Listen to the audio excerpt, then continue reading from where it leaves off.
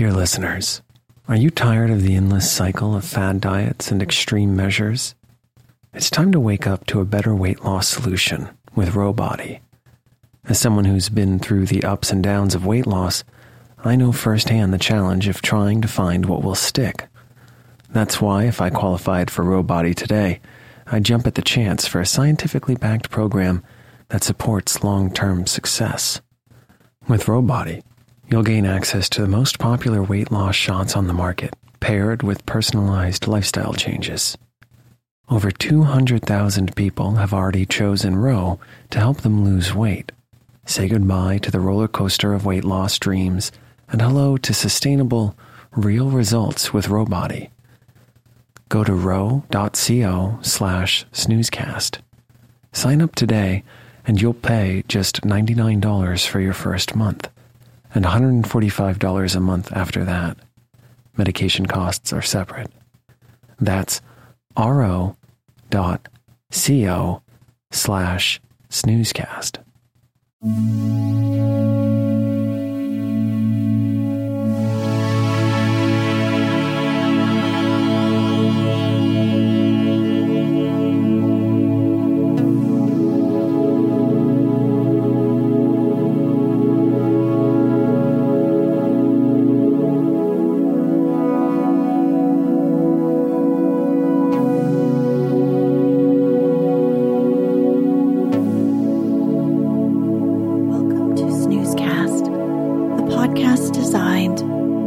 Fall asleep. Find us at snoozecast.com, and if you enjoy our show and haven't done so already, please write a review on the Apple Podcasts app or at podchaser.com/snoozecast. That's podchaser.com/snoozecast. Your review helps new listeners find us, and we appreciate everyone's feedback. This episode is brought to you by Marvelous Sights and Boundless Delights. Tonight, we'll read a version of the French literary fairy tale called The White Doe, originally written by Madame d'Aulnoy.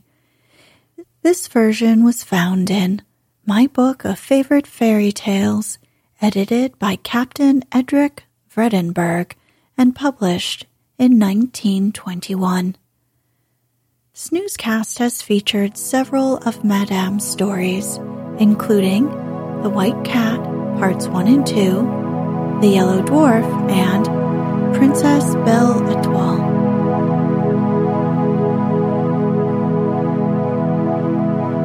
Let's get cozy. Close your eyes. Relax your body into the softness of your bed. Now, take a few deep breaths.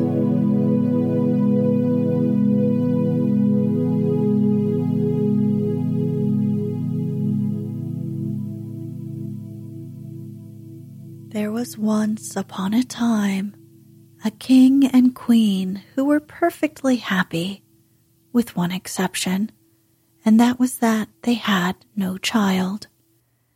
One day, when the queen was staying in a watering place some distance from home, she was sitting by a fountain alone, sadly thinking of the daughter she longed to have, when she perceived a crab coming in her direction, who, to the queen's surprise, addressed her thus: "Great Queen, if you will condescend to be conducted by a humble crab, I will lead you to a fairy's palace, and your wish shall be fulfilled."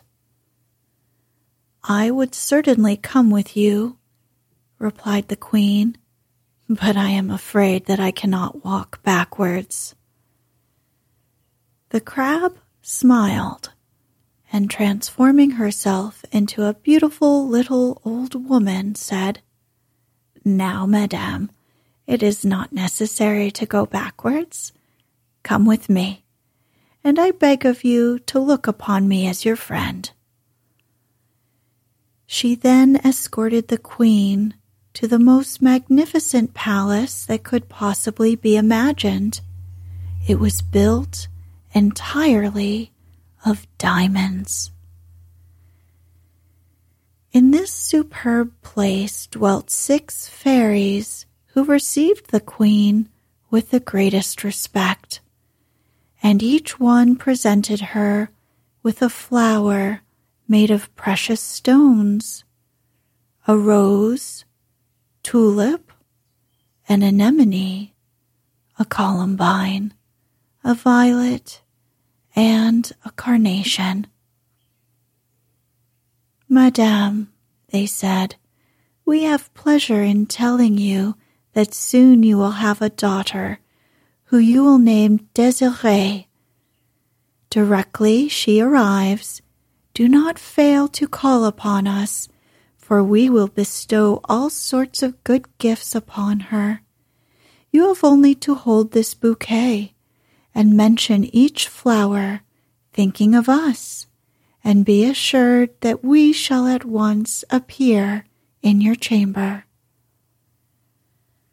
The queen, transported with joy and overcome with gratitude, threw herself upon their necks and warmly embraced them.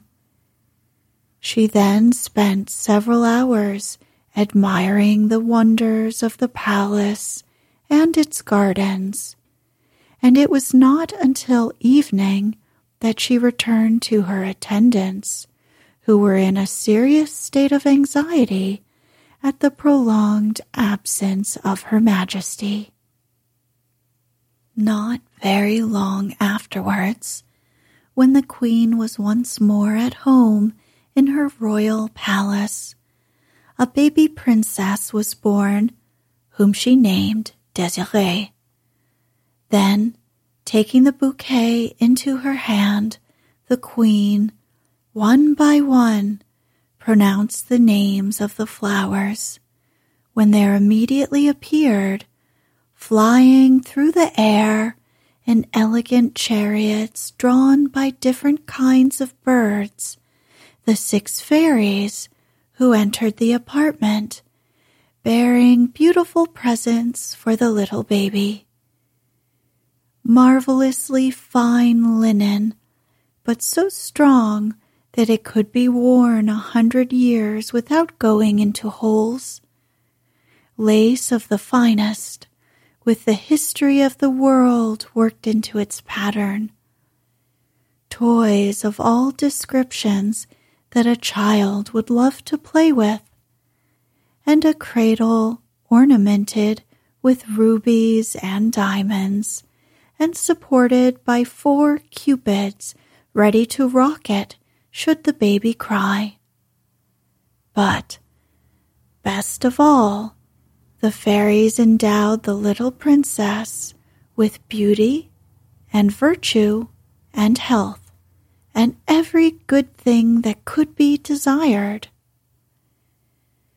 The queen was thanking the fairies 1,000 times for all their favors, when the door opened and a crab appeared. "Ungrateful queen," said the crab, "you have not deigned to remember me, the fairy of the fountain, and to punish your ingratitude, if the princess sees daylight before she is 15 years old, she will have cause to repent it, and it may cost her her life. It was well I took the form of a crab, for your friendship, instead of advancing, has gone backwards." Then, in spite of all the queen and the fairies could say, the crab went backwards out of the door, leaving them in consternation, and it was long before they could decide what was best to be done. Then, with 3 waves of a wand, the fairies caused a high tower to spring up. It had neither door nor window. An underground passage was made, through which everything necessary could be carried, and in this tower the little princess was shut up, and there she lived by candlelight, where never a glimpse of the sun could come. When the Princess Désirée was 14 years old, the queen had her portrait painted, and copies of it were carried to all the courts in the world. All the princes admired it greatly, but there was one prince named Warrior who loved it above everything. He used to stand before the picture and avow his passion, just as if it heard what he said. And at last he told the king, his father, "You have resolved that I shall marry the Princess Noire, but this I can never do, so great is my love for the Princess Désirée." "But where have you seen her?" inquired the king. The prince hastened to fetch her portrait, and the king was so greatly struck by Désirée's beauty that he agreed to follow his son's wishes and break off his engagement with the Princess Noire, that he might wed the Princess Désirée. So the king dispatched as ambassador a rich young lord named Bécafigue. Bécafigue was devoted to Prince Warrior, and he fitted out a most splendid retinue to visit the Princess Désirée's court. Besides numerous magnificent presents, Bécafigue took with him the prince's portrait, which had been painted by such a clever artist that it would speak. It could not exactly answer questions, but could make certain remarks. It was truly a speaking likeness of the young prince. Désirée's father and mother were delighted when they heard that the Prince Warrior was seeking their daughter's hand in marriage, but they knew him to be a brave and noble young man. But as it still wanted 3 months to the princess's 15th year, warned by the fairy Tulip, who had taken Désirée under her special care, they refused to let him see their daughter or to let her yet marry the Prince Warrior. But they showed her the prince's portrait, with which she was greatly pleased, and particularly when it said, "Lovely Désirée, you cannot imagine how ardently I am waiting for you. Come soon into our court to make it beautiful by your presence." When Prince Warrior saw the ambassador return without Désirée, he was so terribly disappointed that he could neither eat nor sleep, and before long fell ill. Meanwhile, Désirée had no less pleasure in looking at the prince's portrait than he had admiring hers, and this was soon discovered by those around her, and among others, Wallflower and Longthorn, her maids of honor. Wallflower loved her passionately and faithfully, but Longthorn was full of envy of the princess, who was so good and beautiful, and, besides Longthorn, Désirée had another enemy, and that was the Princess Noire, to whom Prince Warrior had been betrothed. This Princess Noire now went to the fairy of the fountain, who was her best friend, and begged her to take revenge upon Princess Désirée, and this the fairy promised to do. Meanwhile, once more Bécafigue came to the capital where Désirée's father lived, and throwing himself at the king's feet, besought him in most touching words to let his daughter go with him at once to the prince, who would surely die if he could not behold her. When Princess Désirée heard of the prince's illness, she suggested that she should set out without delay, but in a dark carriage, that only at night should be opened to give her food. This plan was approved of. The ambassador was told, and he departed full of joy.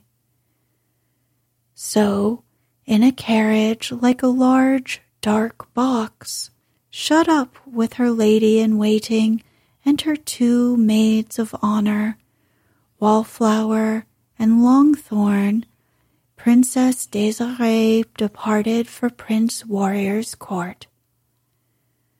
Perhaps you will remember that Longthorn did not like Princess Désirée, but she greatly admired Prince Warrior, for she had seen his portrait speaking, and she had told her mother, the lady-in-waiting, that she should die if he married Désirée. The king and queen had begged the lady-in-waiting to take the greatest of care of their dear daughter, and above all to be heedful that she did not see the light of day until her 15th birthday, saying that the ambassador had promised that until then she should be placed where there was no other light than that of candles.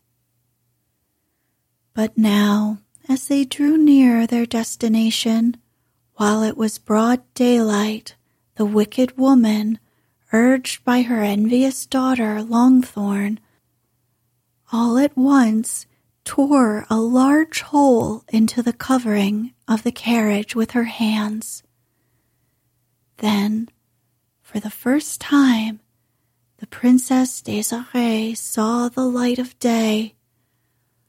Hardly had she perceived it when, uttering a deep sigh, she threw herself from the carriage and, in the form of a white fawn, fleetly fled into the forest nearby. The fairy of the fountain, who was the cause of this disaster, seeing that all who were accompanying the princess were about to hasten to the town to tell the Prince Warrior what had happened, called up a great thunderstorm and scattered them in every direction. Only the lady-in-waiting, Longthorn, and Wallflower were left. Wallflower, who ran after her mistress, making the trees and rocks echo with her mournful calls. Then Longthorn clothed herself in the rich bridal robes provided for Désirée. She placed the crown upon her head, the scepter and orb she carried in her hands, so that all should take her for the princess. With her mother bearing her train, she gravely walked in the direction of the town.